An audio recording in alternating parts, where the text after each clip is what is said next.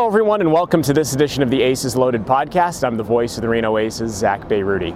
On this edition of the pod, we'll wind down the 2021 season by talking with Alek Thomas, who's one of the bright young stars in the Diamondback system. He had an interesting upbringing in the game of baseball, and we'll hear all about that. We'll also talk to Jim Gemma, who's the Director of Media Relations for the Las Vegas Aviators. He'll take us on a virtual tour of this beautiful facility. It's all coming up next on the Aces Loaded podcast, and Alek Thomas coming up after this. In conjunction with the Washoe County Health District, the Aces are thrilled to announce to fans that capacity at Greater Nevada Field has returned to 100%.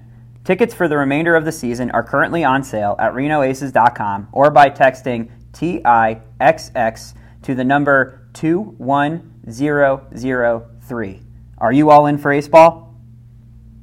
We are back on the Aces Loaded podcast. Zach Bayruti. I'm joined by one of the D-backs' young, bright prospects, Alek Thomas. How you doing, man? How's life in AAA so far? It's great so far. We're in Vegas right now, so great ballpark, great hotel, so it's all good. Did you think you'd be at this level at the start of this year? I know things got a little bit strange with missing the 2020 season, but when you came into this season, did you have the expectation to be here, or did this catch you by surprise a little bit? It definitely was a goal of mine to be here, and I would say it was a goal for sure. Take us back to your early memories of baseball. Now, your dad is the strength coach for the Chicago White Sox, so you were around the game from a very young age. What were your first early memories of the game? Just being there with him and enjoying the moment with him and being in the clubhouse and just seeing all the great players that have passed by over the years. My dad's been there for a while, so I've seen Jim Thome, Aaron Rowan, Jermaine Dye, Ken Griffey Jr. for a little bit, some of the new guys, Tim Anderson, Adam Engel, Adam Eaton, all those guys.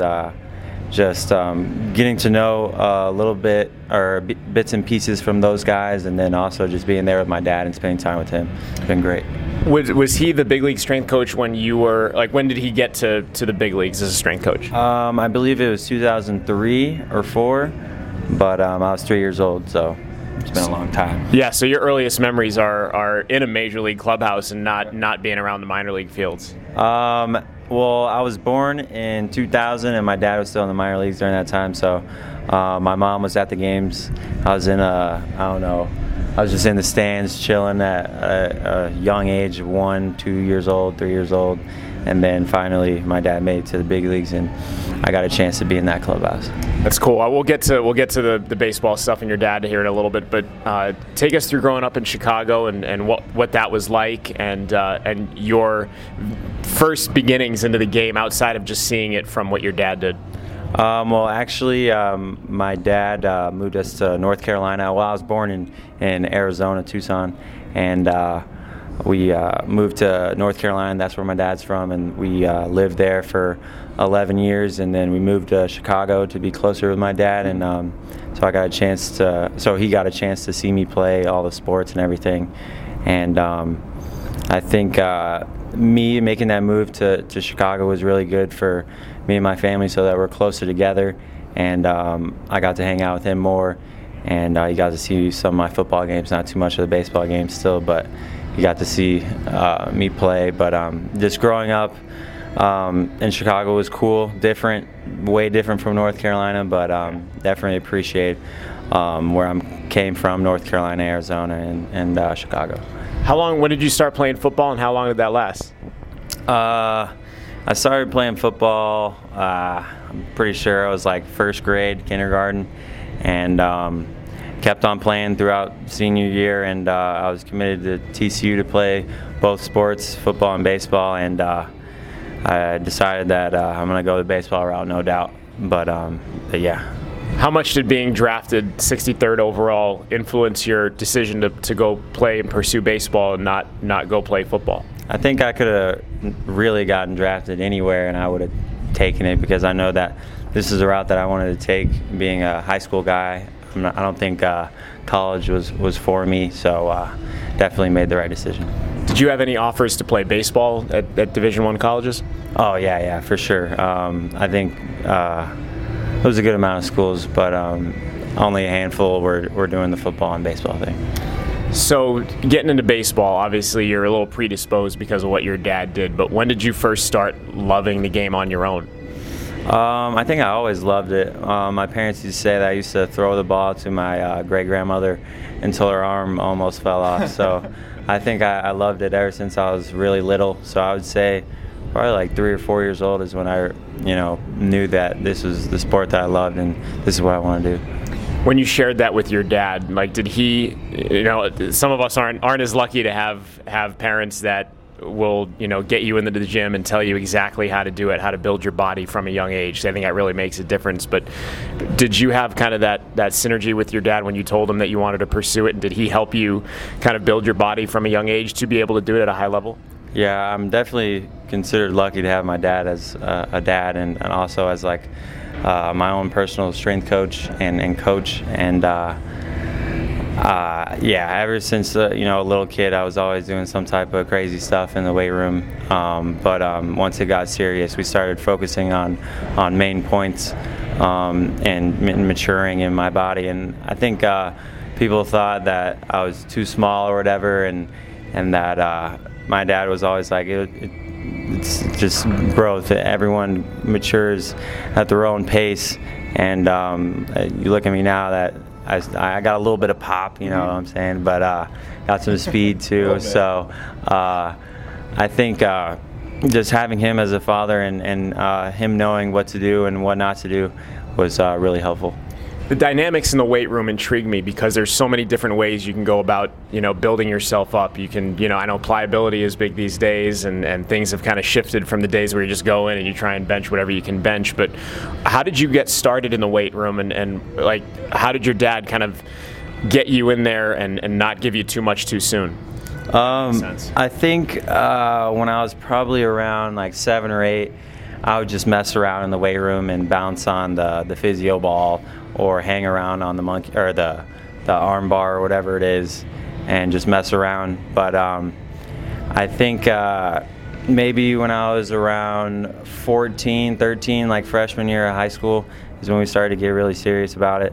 And I know that a lot of people love to do like Olympic lifts and stuff like that, and stuff that could possibly hurt yourself and stuff like that. A lot of pressure on your body. Yeah, so for me and my dad, we just try to do things that are sports related and throw all the stuff that's unnecessary out the window. But here and there, we like to dabble and just be meatheads sometimes, but not too much here and there. But we definitely make sure that it's all sports related. When was the last time you were in the White Sox clubhouse and doing what you do now? Do you still get a kick out of being, in a major league clubhouse if and when you get there? I think the last time was probably 2019 after the season was over. I went to the clubhouse. It was a little different. I mean, being in, the minor league, low A, high A, and going back there and getting some good food and everything, and getting the spread that they got, steak, shrimp, whatever you want. But it was just cool. All the guys were really supportive, and but I haven't been since, so because of COVID and everything. But I also haven't been on the field to shag at all either since like 2017 before I was drafted. So being in that clubhouse is always cool, always fun, and the White Sox have always been good to me. So it's always been good. We're joined by Alec Thomas here on the Aces Loaded podcast. So to take us through being drafted, it was at 63rd overall, right, out of Mount Carmel High School in Chicago. What was that day like? And did you know at that point you were definitely going? I mean, I had a feeling that. I mean, I think I knew that I was going on the first day. Just didn't know when. And I had a little party, family, friends, and teammates. And it was all good, and had some family members from Arizona that was there and from North Carolina, and it was really special for me to get drafted by a team where I was born in. Like I was born in Tucson. Sorry about that. And then my grandmother is from Tucson, Arizona. My great grandmother. So it was all crazy. Everything went full circle. So it was really cool. Talked to a lot of players who have both come out of high school, come out of college, and the experience seems to be a little bit different for each, but the common denominator, I guess, is how rigorous a full professional season is. Did that hit you, your first full professional season, with kind of how long it was and the grind, especially when you get to mid-July and into August? Not really. I mean, I feel like me playing 3 sports have really helped out. Now that I'm further away from it, now I know that it's a grind, and you got to take care of your body and everything.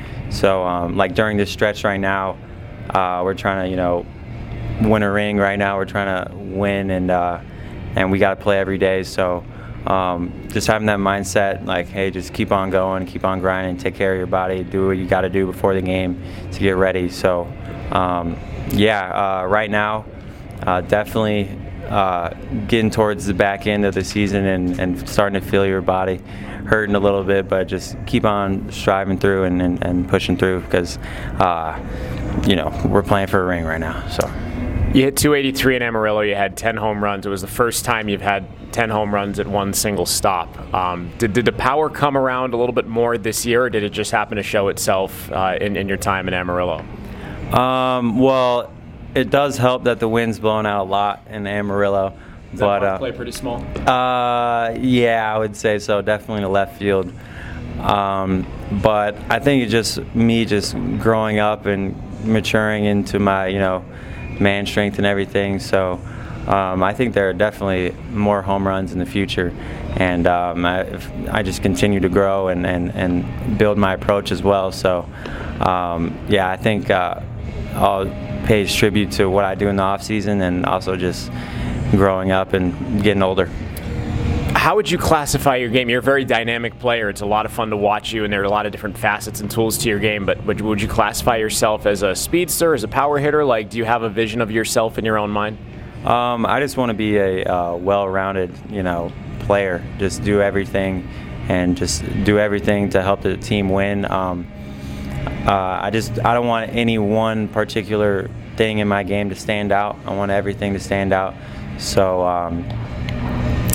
so I just want to be a well-rounded player. It doesn't have to be 5-tool, but I mean, it can, dang near be 5-tool. So just go out there and try to, do what I can to win the game. You strike me as someone that has a very quiet confidence, but here you are, in AAA, and you faced a guy the other night in Homer Bailey, who was drafted when you were 6-7 years old. I mean, these guys are really cagey veterans, and you're up here competing with them. Has that struck you yet? Like what a leap that is for you in your career? Yeah, I think it was pretty funny facing Scott Kazmir. Mm-hmm. I've heard of him from before. It's like, dang, that's really him. And made his big league debut the year you were born or something. Something crazy, and I ended up hitting a homer off of him, and then I got another hit, and it was a broken bat, dribbler right by him, and he was just running slow motion. I was like, man, he is old. So, but no, I'm just messing. Hopefully he doesn't see it. But yeah, it's pretty crazy seeing guys that I have seen on TV when I was a little kid, and now I'm getting a chance to face them here in AAA. So definitely a pretty cool experience. And Homer Bailey has a pretty nasty splitter, and I learned that after my first at-bat. But and then I made the adjustment my third at-bat. So it's pretty cool facing those guys. What area of your game do you want to see grow next, or work on the most? I would say, I'm going to say everything, but I think one thing that I want to get better at is my impact on the bases, and I think that'll be a key factor and to helping me grow as a player is definitely just knowing what to do on the bases and when to steal, when not to steal, and just growing. And I think all that comes with more reps, and I'll definitely get that, and I think that would be great. Hey, man, we're looking forward to watching you grow the rest of the time you have here and then on in the big leagues. We appreciate your time, man, and good luck the rest of the way, all right? All right, I appreciate it. All right. You got it. That's Alec Thomas. We'll be back to have more Aces Loaded podcast after this. I'm a proud Reno transplant. The first time that I set foot in Reno actually was opening day 2013, and that was the day that I came to interview for a job with the Reno Aces. I think about what a friendly community this is.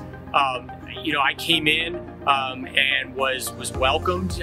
People were very open with me, and when I say open, they were open in the best ways. They told me what was good. They told me what might not be great, that we could do better. But I was given a chance. What Reno is now is this incredibly vibrant, live, work, play, outdoor community. There are things to do in all parts of the community. Our downtown, we have a river running through it. If you're lucky enough to live in a city with a river in downtown, it's spectacular, everything that brings off of it. We're the smallest community that has AAA baseball, and I feel like that's a source of pride. Biggest Little City is a source of pride in that we can accomplish anything that the big cities can do, but we're going to do it in a way that's a little bit more friendly and more inclusive. Creating the BLC, Biggest Little City brand, we wanted to create something that connected to our community beyond baseball. It's about uniting our baseball team to a community. And so we want this to be something that our community rallies around, that they support, and that also brings baseball players from diverse backgrounds all over the world and sort of marks them as ours. When they wear that BLC hat, they now become part of Reno, part of Northern Nevada's culture and heritage and history, and we get to support those players, as they move through to the major leagues, and they'll always have the BLC in them.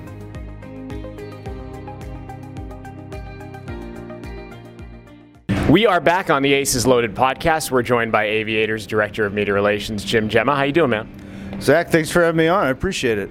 Thanks for being here, and thanks for being so hospitable. Obviously, we're here to talk about the ballpark, and throughout this, if you're watching this episode, you're going to get a couple glimpses of this beautiful yard. But opened in 2019, Las Vegas Ballpark, and just want to pick your brain, I guess, about the nooks and crannies of this place. And to start, did this place meet the vision that was laid out? Obviously, it's gorgeous and everything, but is this exactly what was planned when Vegas was about to get a new ballpark? Remember, we saw like virtual, what it would look like virtually. You put these glasses on. They actually had that for the season ticket holders. When you were looking at it, we were like, wow. And now when you see it, really the lower bowl is a major league stadium. I was just thinking, we have two really good, great ballparks now in the state of Nevada. I really like Greater Nevada Field, and now with Las Vegas Ballpark, we're well represented in the north and south. But yeah, again, the lower bowl is virtually a major league stadium. What did they actually want to accomplish when they built this? Did they want to wow people? Did they want to have a major league feel? All of the above? Like, what was the ultimate goal? Well, I think at Cashman Field, this is nothing against Cashman Field. We were there for 36 years. We did a 180. The player amenities was very important. I think it's great that the clubhouse for the visiting team, I think I've heard it's the largest one in all of AAA and probably all the minor leagues. Half the time we're on the road, so you want to accommodate the visiting team as well. The stuff we say, the weight room and the indoor cages and the size and just the amenities the players have underneath the ballpark that a lot of people don't see. I think that was really one of the most important things that we did here. I think what's interesting about this ballpark is that it matches the community, which is funny because you're not actually in Vegas, you're in Summerlin. But Summerlin, I was talking about it on air last night, it's kind of a higher end suburb, and this ballpark I think fits right into everything that's going on here. You have the resort behind us where we stay, downtown Summerlin, and then the ballpark. Was this always kind of the vision for Summerlin? Definitely the vision, because the Aviators are owned by the Howard Hughes Corporation, and all this land that we see here adjacent to the ballpark, downtown Summerlin, and obviously the visiting team stay at the Red Rock Casino, and the sponsorship we have with Stations Casino is a coup. It's probably one of the best things we have here also. But the land and all the surrounding areas is the Howard Hughes Corporation, which is our ownership. So their vision was great to where they laid this land in. As you know, a lot of the times the hardest thing to get with these things is the land, but it kind of went backwards. We had the land, and then trying to make this the way it looks. I don't think you could have planned it any better as far as the lower bowl. In terms of the fan experience and the feedback you've gotten, what's been the fans' favorite element of this field? Well, I think a lot of it, now people, we're in the entertainment business, as you know, even in the minor leagues. Food options. Everybody wants to know what the food options are, and the drink and food. And, it's cool about the pool, and then you got the berm. The bar back there, then it's 360, which is great. I know Greater Nevada Field's like that too, but going 360, I think the food options is really one of the best things about this place. And the Play Studios, which is where the 22 suites are located in the second level, so to speak. So it all falls into place to a great experience. But also in downtown Summerlin, you got a bunch of eateries and restaurants where if people really don't want to eat here, they can dine before or after the game. So you kind of got many options here in the surrounding area. By the way, this is the Zach on the Road segment presented by My Ride to Work with Jim Gemma, the Director of Media Relations for the Las Vegas Aviators. The video board's quite something. What is the stat on it? Is it the 23rd largest video board in the country? Yeah, it's got to be the best one in the minor leagues. When they were building it, I was like, that's going to be our scoreboard. We just couldn't believe how big it was. And I think what's really cool is, the architects, it kind of makes it a major league stadium with the whole, the way all the steel girders are up on the left center all the way to left field. It kind of really encloses it more too. And then, kind of the coup de grace, so to speak, it is the video board. It adds so much to the game. There's a lot of moving parts of that thing. There is a lot to look at during the game, but it really adds a lot, as you say, the fan experience. And nowadays, a lot of these AAA parks, the new park in Worcester and then Wichita, that's kind of what you almost have to have. One of my favorite sayings is God is in the details, and I was talking about this particular detail the other day. The seats, the chair backs here, they're mesh, and because of that, you're not going to get second-degree burns when you sit down in the heat of summer. But I find that really kind of encapsulates the detail that went into this place when it was ultimately executed. Well, yeah, our ownership group did it the right way. We have 8,834 fixed seats. Most of those these are the same seats that are in Atlanta where the Braves play. But as you know how hot it gets here in Las Vegas, they really are 40 degrees cooler. And really up here in downtown Summerlin, I think our elevation's like 3,000. It does cool off a little bit better than down in the valley. But with the mesh seats, and they decided to do the whole stadium in the mesh seats, which I think was a great decision. And again, those are 30 to 40 degrees cooler, and they are the same seats that the Atlanta Braves have in their ballpark. Before I let you go, be honest, have you taken a dip in that pool in center field? We have had some photo shoots. Sky Bolt did a photo shoot that we did the first year, and he actually went swimming with Finn the Bat Dog. But I know when we clinched in 2019, the whole team went in the pool. I've kind of stuck my feet in the pool, but it's a great place to watch a game, and it's a really great feature of this ballpark. Can I swim in the pool next year when I come back, or are you the guy I have to ask? Yeah, for sure. I have the pool code, too, so we're in good shape. Sweet. Jim Gemma, the Director of Media Relations for the Las Vegas Aviators. This is Zach on the Road, presented by My Ride to Work. Thanks, man. Appreciate you. Oh, thanks for having me on. This is great. We're back to close out the Aces Loaded podcast after this. We hope you enjoyed this edition of the Aces Loaded podcast. We hope you enjoyed joining us all season. My thanks to Alec Thomas and to Jim Gemma. We'll see you next time on the Aces Loaded podcast.